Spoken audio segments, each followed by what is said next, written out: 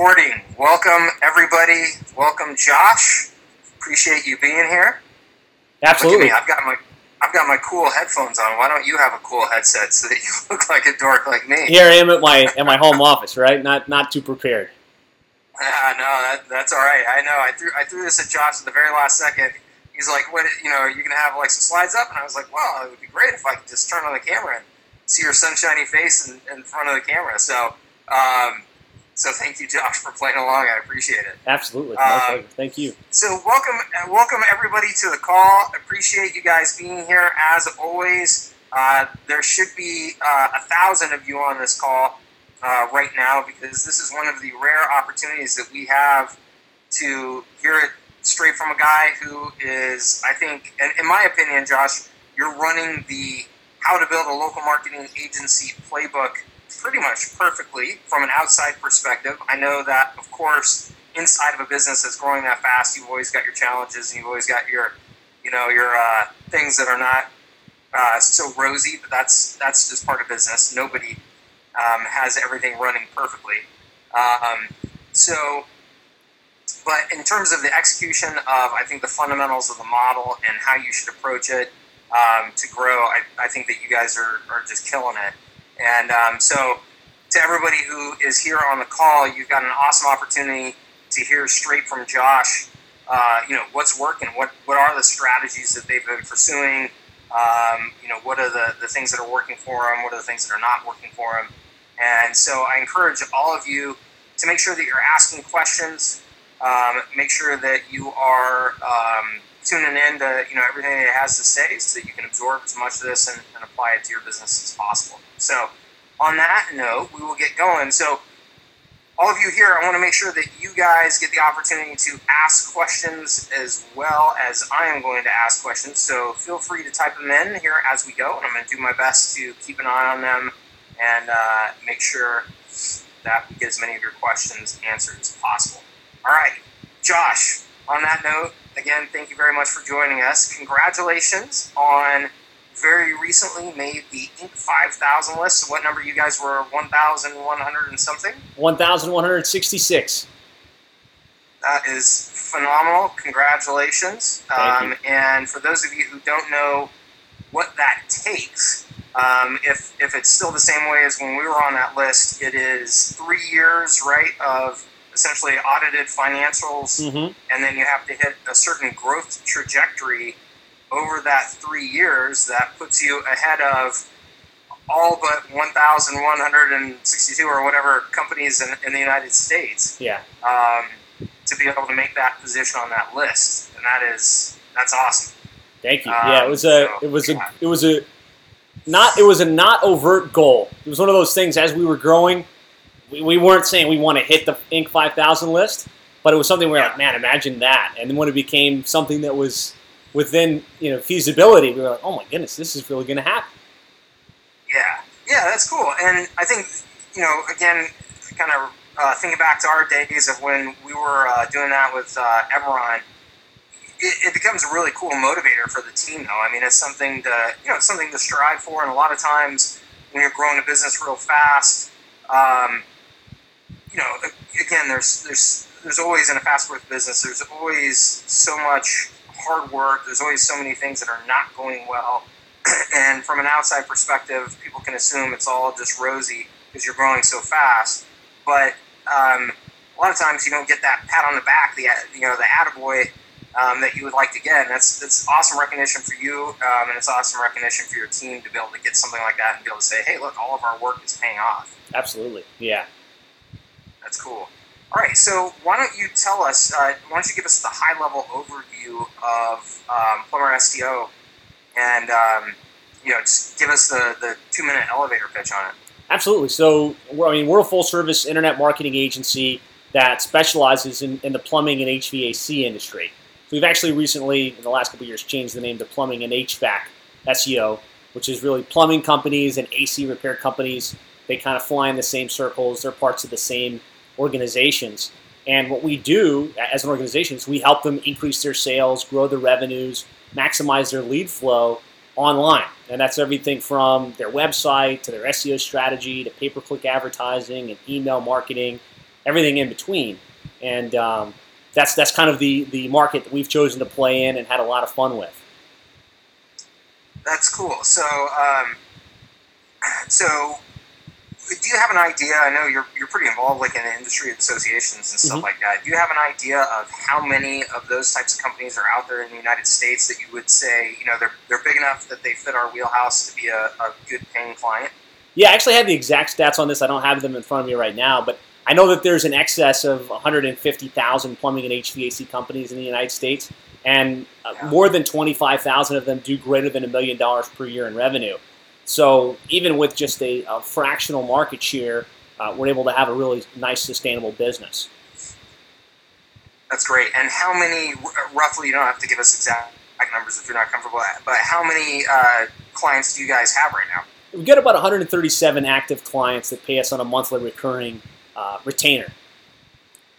That's awesome. So you still got a ways to go. Oh, haven't even tipped the iceberg. Tapped out that market. Yeah, exactly. That's awesome.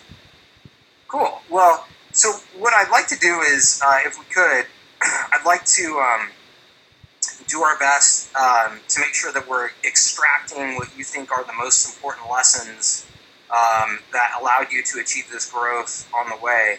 And I know from our previous conversations, we see very eye to eye on this, that one of the most important very first things is that you have specialized. You've picked a market that you're going after and pursuing that market with a high degree of focus. Can you talk about maybe how you chose that market and the benefits of doing that? Absolutely. So I mean, like most local agencies, we started as a generalist, just trying to serve the local market, and so we started what was Click Inc., and we were going to sell to anybody in our local area that needed internet marketing help. So that might have been the local dentist, the local roofer, the local AC contractor, and as we were going down that path, we found it was really a challenge to get any momentum, because every client we spoke with or prospect we spoke with would say, what other dental company did you work with, and can you show me their website, and what kind of results did you get for them? And so as we realized, man, it would be so much easier if we were just in one space. And so we kind of went and positioned ourselves in a variety of verticals. One of them was dentistry, another one was restaurants, and another one happened to be plumbing companies. And we got a plumbing client. We got him really good results, ranked on page 1. He grew from 1 guy to actually 5 guys in less than a 6-month period. It's an amazing success story. And so with that, we said, well, rather than trying to go after all these little verticals, let's just become the very best in the plumbing and HVAC market.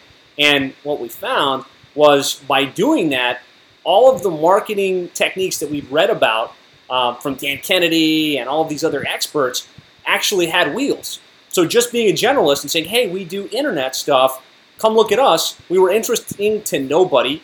But then when we said, look, we're the experts in plumbing, and this is what we did for a plumbing company, and this is how a plumbing company should market themselves online, we became very, very interesting to that particular industry. And it became easy then for prospects to be interested in us when we reached out to them, and ultimately for them to actually find us and come to us pre-positioned to buy. So I think that was one of the most strategic things that really accelerated the growth of our company, for sure. Yeah, absolutely. I mean, we stress this all the time that you cannot be. I don't think that you can be a generalist in this market and be successful. I mean, I think if you can, it's because you are a very, very talented marketer and you are a very, very talented salesperson. I think that that's the only way to pull it off. You're either industry focused or you're service focused, and your service is, let's say that you're the Facebook advertising expert, you're the AdWords expert, and because you're so good at that particular service that there are multiple industries that you can extrapolate that to, but you can get your brand out there as the Facebook expert, the AdWords expert. But there's not a lot of those, right? There's a much smaller number of those that are successful in the small business space versus the vertical industry focus like you guys have done. The other thing, I'll say, if you don't mind me kind of interjecting, is sure. There's a lot of benefit from a positioning perspective and the ability to get clients. It makes that so much easier. But really, where it has the biggest impact is your ability to scale and be able to grow the company. Because you might be a great salesperson, you might be able to get clients in a variety of verticals, but to try and execute in all of those different verticals and figure it out and actually get those people results, I haven't really seen it be a very scalable model for anybody that did that path. Yeah, no, I think you're right. I think it's very, very difficult to do anything other than, again, I can't think of really any success stories that I would point to that are generalists that are making that work for exactly the reasons that you mentioned. In order to be a generalist, you have to be able to charge clients much more money to make up for the inefficiency, right? And so if you're selling to mid-market companies or you're selling to Inc. 500 companies, and you're able to get, those companies will write a check for a $250,000 marketing contract or whatever it is, then you have the ability to hire people and say, hey, look, you're not paying us to be cookie cutter, you're paying us to do custom stuff, to be creative. And you're getting compensated for it correctly. But in the small business space, that's just not reality. Yeah. So cool. So you chose your market, you decided to focus on it. You got those first, initial case studies that have been, I'm sure a good foundation for you to leverage and grow from. How did you take that from, okay, we've had, good success with a plumber or two that we can point to, hey, we are now positioned as the guys in the industry. What are the steps that you took to go from point A to point Z there? Right. And I think probably the second thing after we landed those first couple clients was all about positioning. And like you said, how do you go from having two clients in an industry to being the expert? And I think a lot of people get caught on this. They're like, I'm not an expert. I don't really know that much about this particular industry. But the fact is, you have the authority and the ability to claim that for yourself. And we claimed ourselves as the expert in the plumbing space when we had two clients. Now, granted, we got them great results, but then we went on to create content that's explained what we did for those clients. And that content created that expert status. And so it was everything from writing a case study to creating a little PowerPoint presentation on the 5 steps to most effectively growing a plumbing company, to then creating a live webinar, to then creating a book, and then speaking on the industry stages and being parts of the association. But it really all starts with having the confidence in yourself and saying, okay, I can be the expert in this space, and then creating the content that makes that the reality. Yeah, absolutely. And I think that, you mentioned Dan Kennedy, who I know we've both studied a lot of Dan Kennedy. And Dan Kennedy, would always point out Robert Ringer. Robert Ringer is one of his favorite authors, one of the original kind of, business-related, like, self-help guys out there. Really interesting character, fascinating books. And one of his things that he used to stress in his books was this idea of the leapfrog theory that, there's nobody that's going to come along after X amount of work or, X amount of years of doing something. There's no committee that's finally going to say, okay, Josh, you've done it. You've done enough work. You've come far enough that you are now anointed expert, in plumbing SEO, right? And so you would talk about, and Dan Kennedy would talk about how it's critical that you seize that positioning, that you grab a hold of it. Certainly, you have to be confident in that. So maybe for you that means you could do it confidently after 2 clients. Maybe for somebody else that means after 5 clients. But you need to be able to seize a hold of that and say, hey, we're the experts. And then, of course, demonstrate and back it up through things like the content that you would create. So content has played a big part in that attraction formula, right? Bringing people into your funnel, making them aware of and bringing them into your business versus having to go out and pound the pavement really hard every single day. Is that correct? It's played a huge role, but there's kind of a synergistic aspect to, okay, yeah, now you've chosen your niche, you've positioned yourself as the expert with whatever expert positioning resources you put together. And then it's a matter then of pounding the pavement, like you said, putting an aggressive outbound marketing strategy in place where you're getting that positioning in front of your ideal prospects. And all that stuff, again, is possible because you have a niche and because you have positioned yourself. It becomes easier. You're not cold calling 100 blind companies and saying, hey, I'm a guy that can get you more leads. You want to talk? You're saying, hey, I'm the expert in working with plumbing companies, and I have this case study I'd like to share with you. We spend a couple minutes. And so you're still doing that same activity, but it's so much easier because you have the positioning and the industry specialty. Right. And how long have you guys been at it now? Like, what year in the business is this for you guys? So this is our 6th year. Our first full year was in 2011. Cool. That's awesome. At what point? Well, actually, how much of your team is like dedicated sales team at this point? Well, I mean, for the most part, our entire team is operations focused. Actually executing the work that we need done for our clients. We have 28 full-time employees. It's basically my business partner and a full-time sales guy at this point that is handling the inbound sales and presenting the services. So rather than having a heavy sales force, we have attraction-based marketing and a team to execute for the clients. That's awesome. So that was one of the things I was real curious about, and I think people would be fascinated to know at what point, when you're doing the expert positioning and you're putting the content out there, at what point do you really feel like it started to become, okay, we're getting the volume of inbound requests that we need to really grow this business versus, we're sitting down and we're making X number of cold calls every day? Yeah, I mean, I think it was probably at least the first year to 2 years where, we did get some inbound, but for all intents and purposes, we were sending direct mail, we were sending cold emails, we were making cold calls. Obviously, we wanted to be as strategic as possible with those cold calls and make them education-based, but it wasn't probably until about the second or third year that we didn't have to chase quite as hard.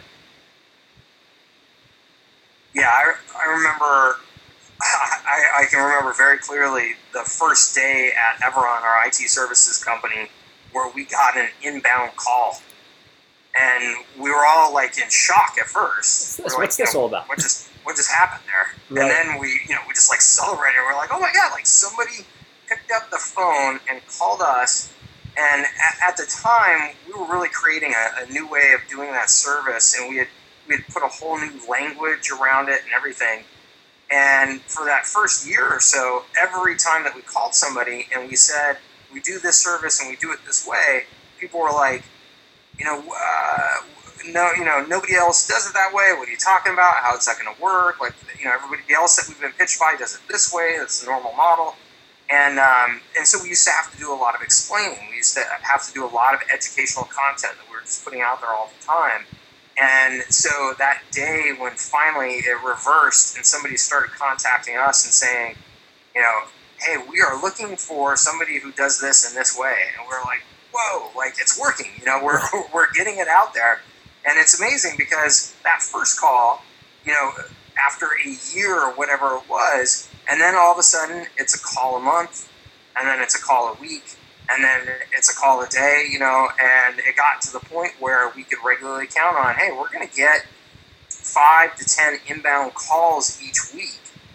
And not all of those are going to turn into client opportunities, obviously, but that's enough to feed the growth of a business like this, as long as you have everything else set up properly, from $750,000 in revenue to $1.5 million to $2.5 million to $3 million in revenue, which is incredible, right? Absolutely. An incredible feeling. Yeah. So what pieces of content, what pieces of content have been kind of the foundation of this process, and how are you getting them out into the market so that the right audience, sees them, is even aware of this? Because I can't imagine that plumbers are just sitting around all day long, searching for great SEO company. Maybe they are, I don't know, but I would think that you're having to do something to get this in front of them. Absolutely. So, I mean, I would say initially the key piece of content that kind of drove everything for us was our primary presentation, our primary keynote presentation. We just created a simple, the ultimate guide to marketing your plumbing company online. And it was kind of all the steps we thought were important, from setting up their website to getting claimed on the Google Maps to getting online reviews, in a presentation, 6-step, 7-step presentation format. And we were able to take that, record it, with ScreenFlow, put it up on YouTube, turn it into a webinar, and then take the content from that and turn it into a white paper that people could download. And so that one presentation kind of drove a majority of the content that we needed in order to be of interest to our prospects. So that's the first part. The second part, in terms of getting it out into the marketplace, we did try and do a lot of inbound. So we found that there were people typing in plumber SEO and SEO for plumbing companies, and so we got found like that. Obviously, pay-per-click advertising for some of those same terms. But really, the lion's share of the pickup from this was by joining the industry association. So in any vertical you choose, there's an industry association where these people congregate. They get together to learn, they get together to mastermind. And so we joined the various industry associations. We're able to get their list of members. Sometimes it was just mailing addresses. Sometimes it was actually mailing addresses and emails. And we were able then to push our content out to those folks, get the eyeballs, and ultimately get the inbound leads.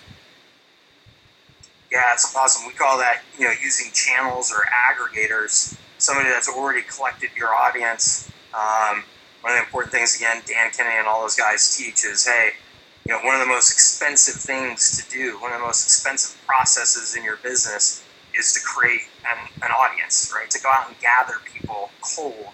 So if you can tap into somebody who's already made that investment, an industry association has already made that investment of bringing everybody together, then you've got a ready-to-market-to channel that you cut, 80-90% of that cost out of pulling together that audience, because you're just, you're sliding right through their particular channel.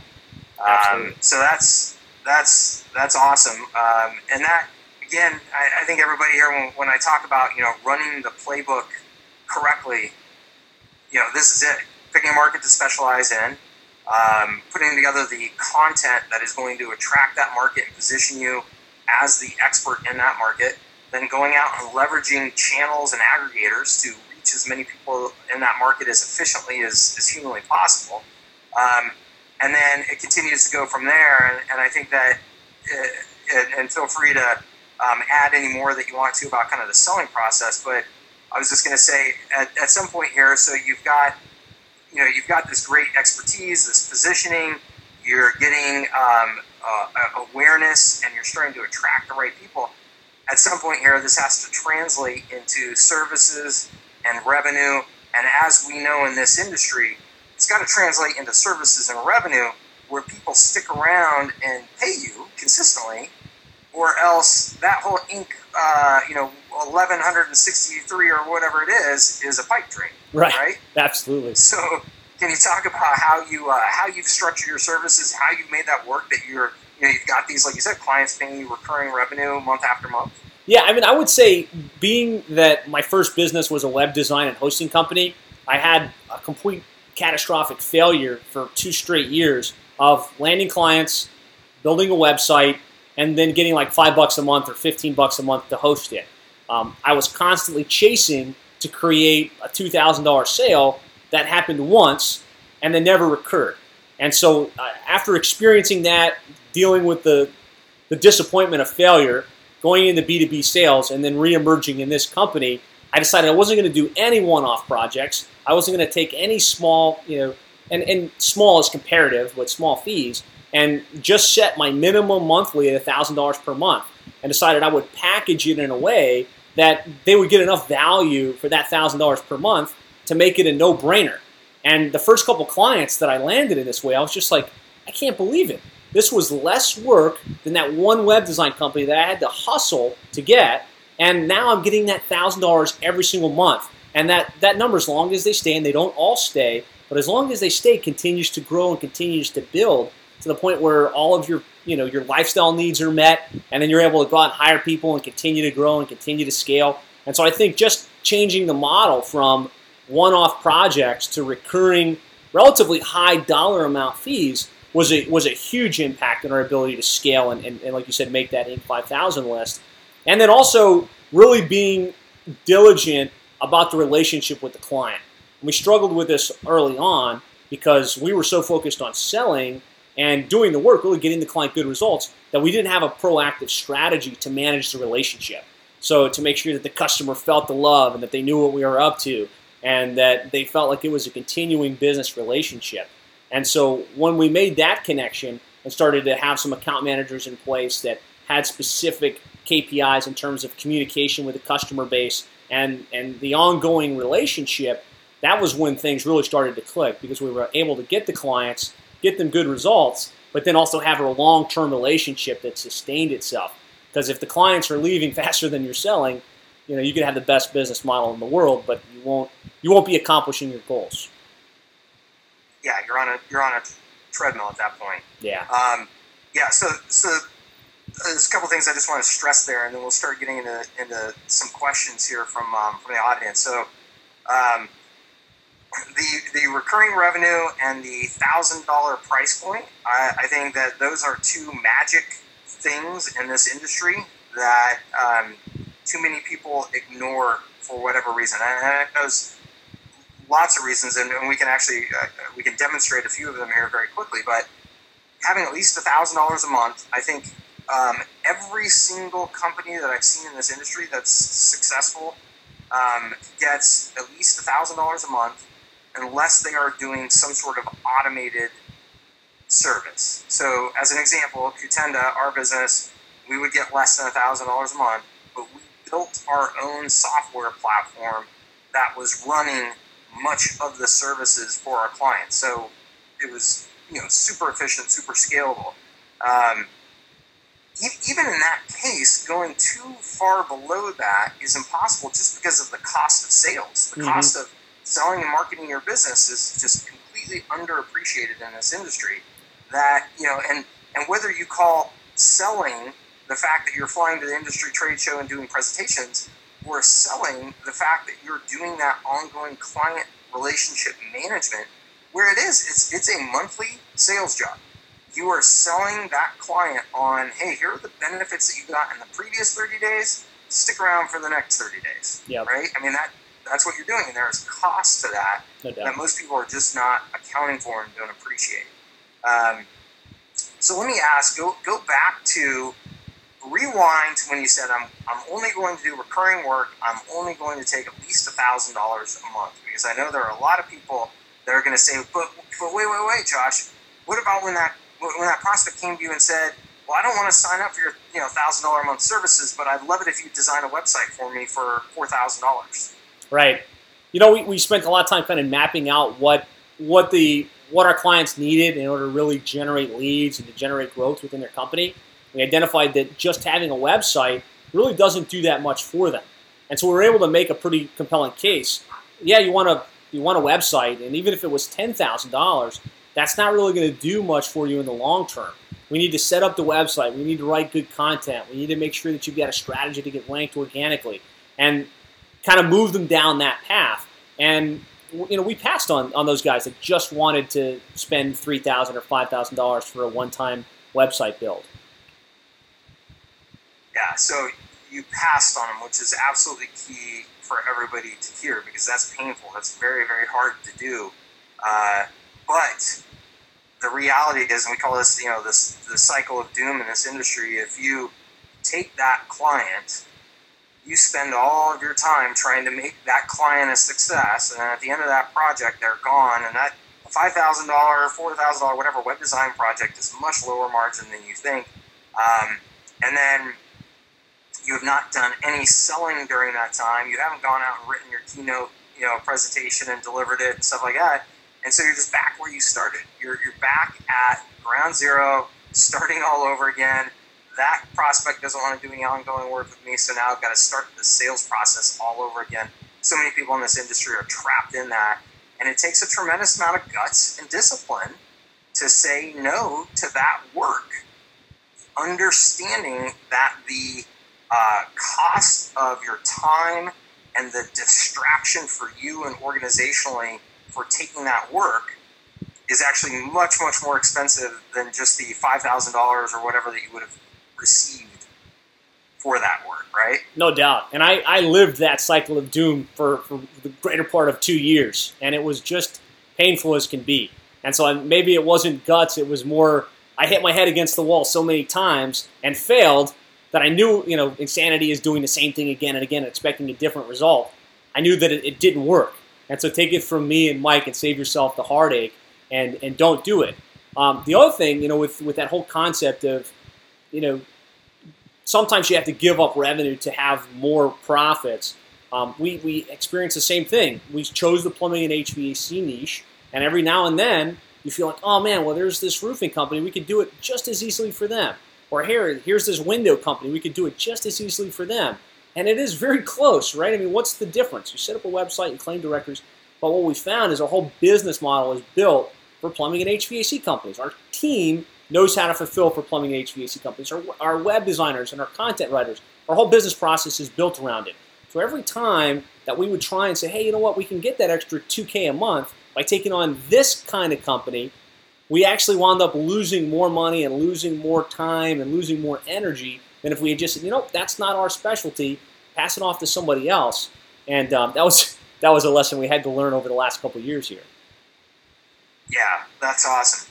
All right, cool. So we've covered some really good stuff. Let me get some questions in here. Let's see here. John is wondering, do you do Facebook ads for your client? We do it at some level. So I'm not going to say we're a Facebook ads specialty company. We try and come in with a foundation focused on really optimizing for SEO. But we did develop a full circle strategy that includes SEO, pay-per-click advertising, and at some level in what we call our digital dominance method, we do think there's a play for them to be advertising on Facebook and generating leads, but it's a long ways down, probably like step 6 or step 7, and it's more of an upsell play for us as opposed to going in and leading with Facebook ads. Cool. John is also curious. Do you have any sort of limit on how many clients you'll take in the same market, essentially providing the same services? Yeah, business model wise, that was probably another strategic advantage for us. Was we decided we were just going to work with one company in each major market, and of course that plays well within the plumbing and HVAC niche because they don't want anybody, if they're in Dallas, they don't want another company in Dallas working with you. And so no, we only work with one company in each major market. And that's another one of those things, we're going to give so much business away, we're going to leave so much on the table, but really the opportunity is still exponential. Yeah. Let's see here. So David says, I have a question about the less than rosy side of the business. So that agencies can often have a bad reputation for their employee culture and employee satisfaction. How have you faced that challenge as far as hiring and turnover goes? As a fast-growing company, it started with me and my business partner Dean working out of a home office, and we kind of scaled it now to where we have 28 full-time employees. And there has been some turnover because you don't have as much money to spend on full-time talent as a large Fortune 500 company or something along those lines. We've tried to create a good culture where the people enjoy what they're doing. There's another video online where I show a tour of our office. We try and make it a fun place. There's cardboard cutouts and it's green and it's a fun place to work. With that said, if you look us up on Glassdoor, there's some negative feedback from our employees that just didn't feel like they had a great employment experience. And I think as you grow, no matter how good you are, no matter how hard you try, you're going to have to deal with the fact that you're going to have some negative feedback out there. Yeah, absolutely. That's a tough one. I tell you what, because when we were running Everon, we were nominated as one of the best places to work in Nice. Boston and stuff like that. We won those awards, and we put a tremendous amount of effort on culture at our business. Yep. I think that's one of the most rewarding things you can do, and also one of the most frustrating things you can do, because as an employer, as a boss trying to create opportunities for people, trying to give them a really healthy environment to work in and to thrive, and then no matter what you do, you are still going to get a percentage of employees that are just not good, honestly. Right. I mean, no matter how much you try and filter them and all that type of stuff before you bring them in, you're going to get people who are just lazy, who are political, causing infighting, not taking care of clients, things like that. And you are going to get people that, will badmouth you as an employer no matter what you do. And you're like, gosh, I'm trying so hard. You cannot please everybody. And it's an interesting, I think John, you asked the question, in the agency industry, all the way up to the big, agencies that handle the, Fortune 500 accounts and stuff like that. Average industry turnover in those agencies is like 40%, something like that. Like 40% of your employees a year turnover. That is so damn hard to run a business, to keep any sort of institutional knowledge and culture when you're turning over your entire team that quickly. Yeah. So that's a real challenge for anybody in any industry related to this. It's one of the toughest things out there. And I think, like you said, you do your best. Selfishly, as an entrepreneur and as a CEO, by doing your best, you're getting benefit from that because you are getting less turnover. You're saving money. You're getting better performance out of your employees. So it makes sense for you to do it, even if sometimes it's not as satisfying as you'd like it to be. Yeah, it's interesting on that front, and I don't want to spend too much time on it because I know there's other questions, but, we found that it's actually less about how much they make and more about them really feeling bought into the vision of the company, the impact that the organization has. And when we started 100%. doing quarterly goal-setting sessions as a team and getting everybody on the same page, our culture really improved. And it wasn't just about the fun stuff that we did. It was really about feeling part of something bigger than themselves. 100%. At what point did you decide to bring on employees? So you said it was you and Dean, you're kind of working on your home to start with. At what point did you decide to bring on people? Yeah, I was thinking about that, and I believe it was when we were at about $17,000 to $20,000 per month in recurring revenue, and that might seem early, and it just really depends upon how much money you want to make. But for us, that was the time when we said, if we're going to continue to focus on growing this company, and we can't be doing the work and selling the clients. And so we brought in our first operations manager at that point and thought he was going to be able to do everything. And, obviously we stumbled and we bumbled and have had to change our model and, kind of expand the team. But it was at about $20,000 per month, I think, when we got our first employee. That's cool. Yeah, that's it's fascinating because when you start experiencing fast growth, you hit those milestones where it's like, oh, geez, all of a sudden I need to hire one, maybe it's two, maybe it's three people, and you're at $20,000 in recurring revenue, and the next thing you know, you're like, well, now 2/3 of that is going to somebody else, and I've got to go out and get the next $20,000 in recurring revenue to justify that investment, but you have to make it, right? And that's why you have to have the right price points on your services, or else you never get ahead of that. Exactly. What would you do differently now, in hindsight, to expedite growth? I think I would have iterated quicker in terms of choosing my niche. So we were going after restaurants, and we stayed in multiple verticals for much longer than we probably needed to. I would have spent more time diving deep into, like you said, the affiliate groups and the organizations. We found that when you get clients within an affiliate group like that, the retention's even greater because they know that their buddy in the same association is using you. They're seeing you on a quarterly basis at the events and the meetings, and for whatever reason, they're just a higher caliber client, and they're a lot more secure in terms of being with you long term. So those were two things I would really commit to the niche earlier and spend more of my time on a defined group of people as opposed to just kind of scattershotting people that find me via SEO and random direct mail and things like that. Cool.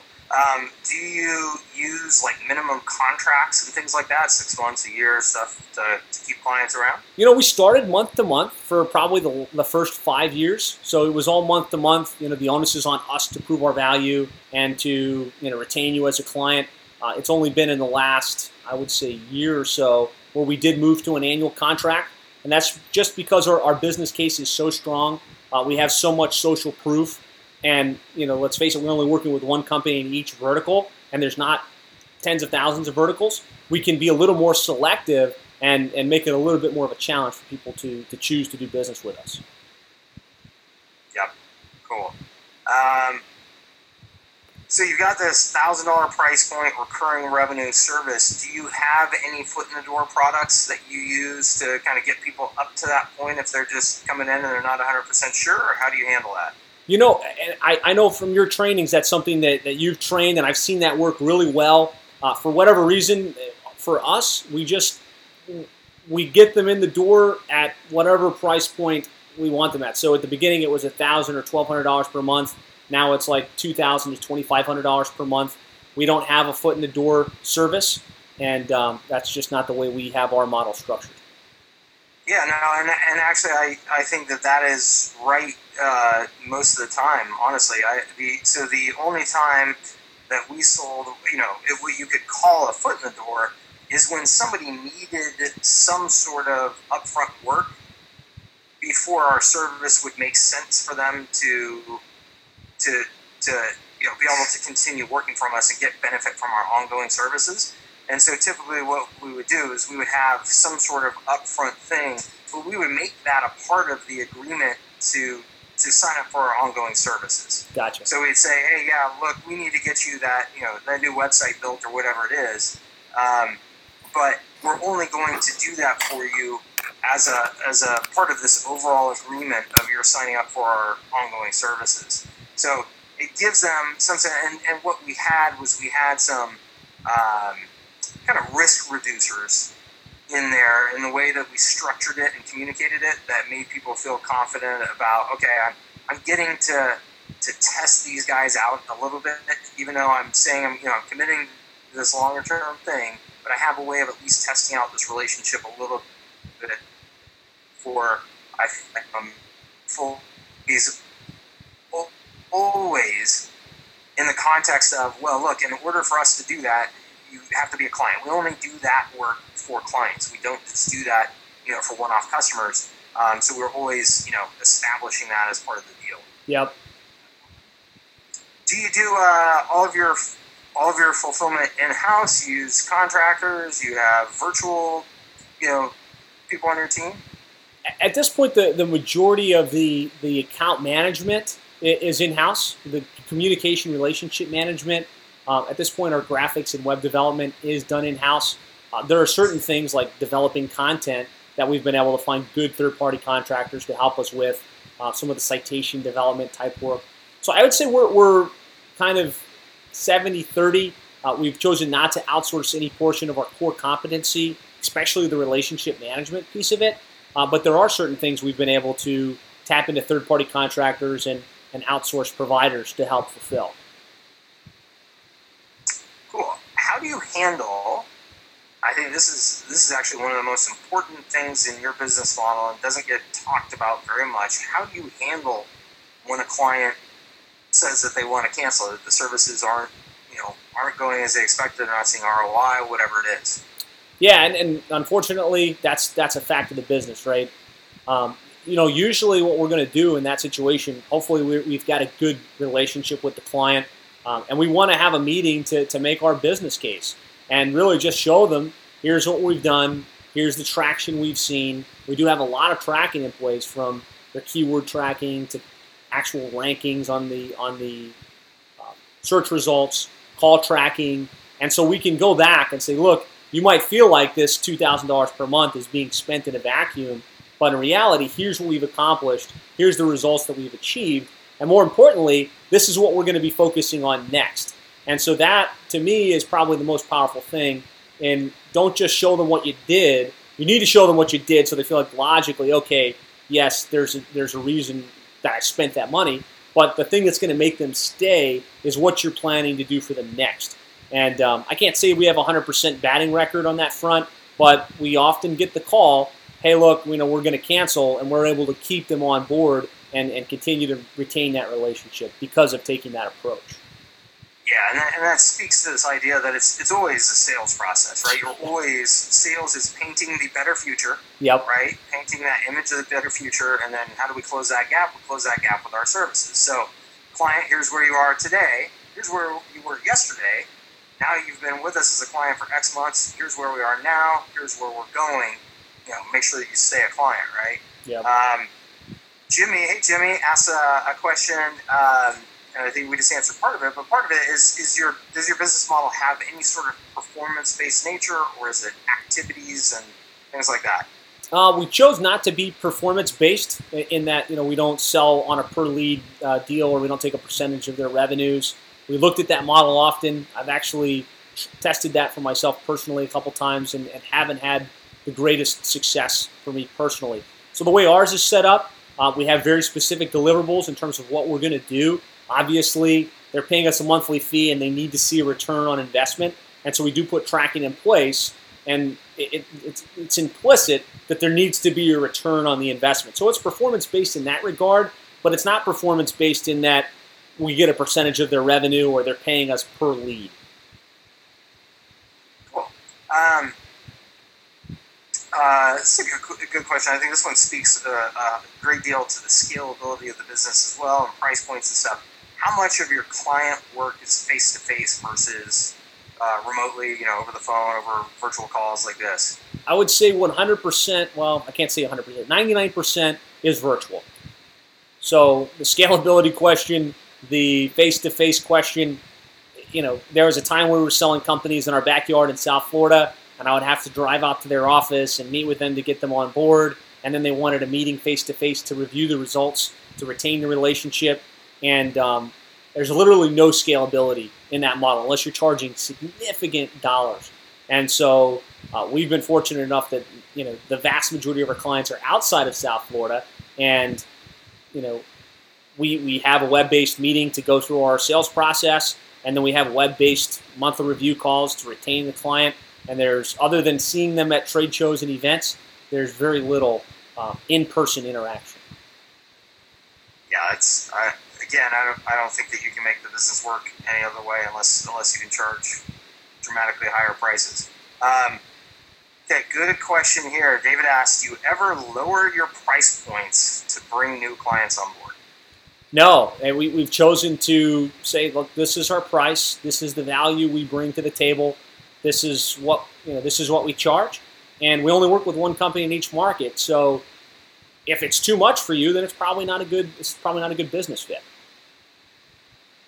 Yeah, I think it's really anybody who's made it to Josh's point in this industry would understand that if you lower your price points in this industry, you have essentially just decided to do charity work.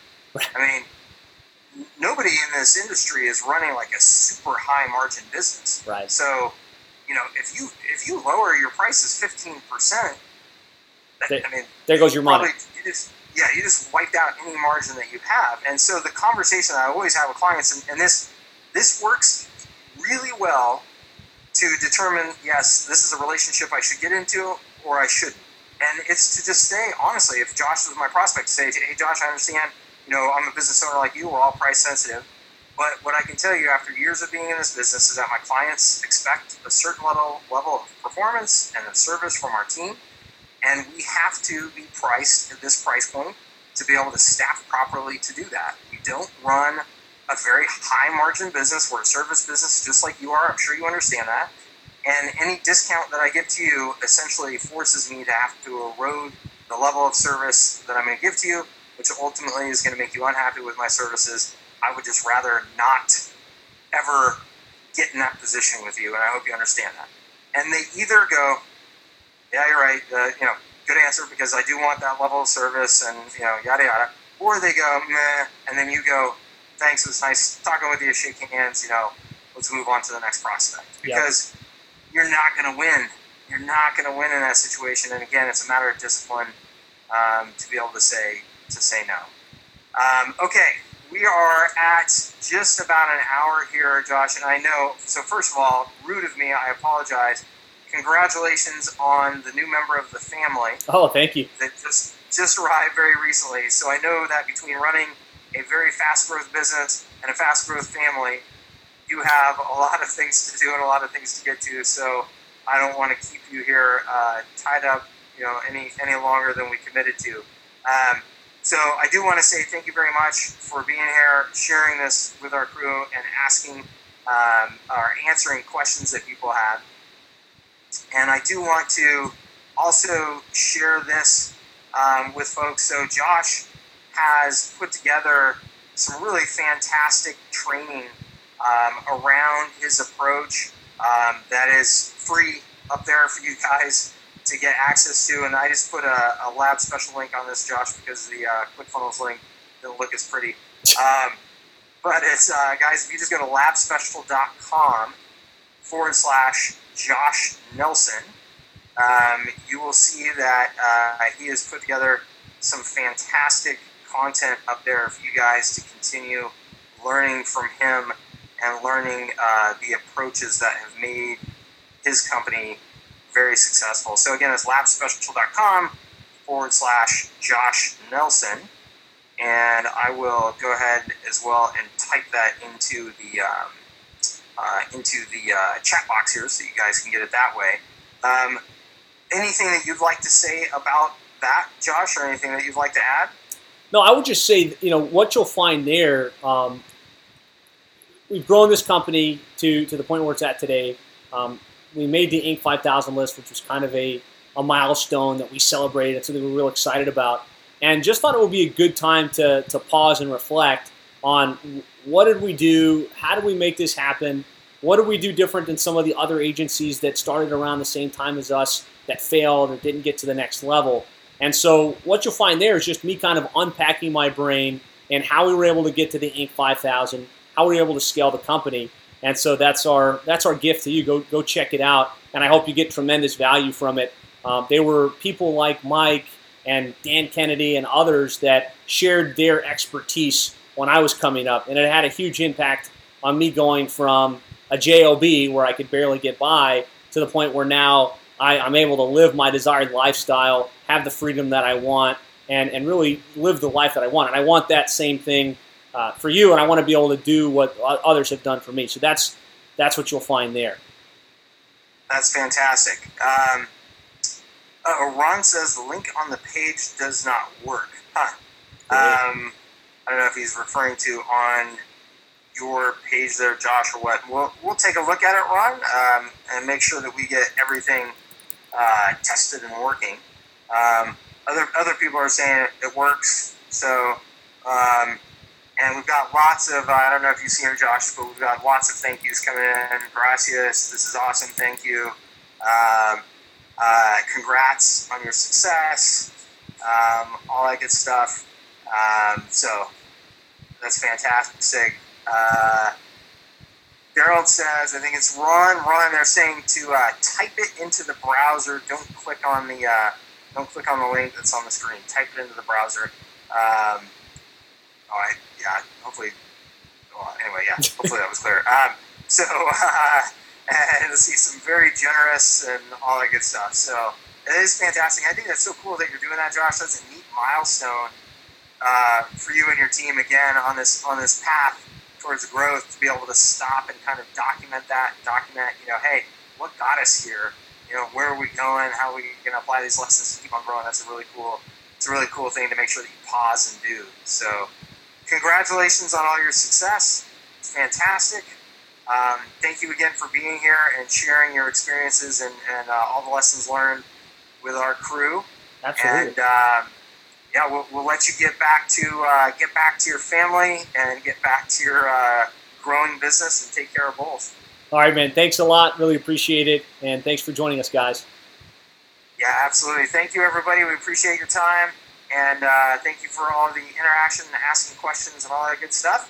And assuming this recording worked, we will get a replay of this out to you guys so you can go back through it. Okay? Awesome. Take care, everybody. We'll talk soon. Bye.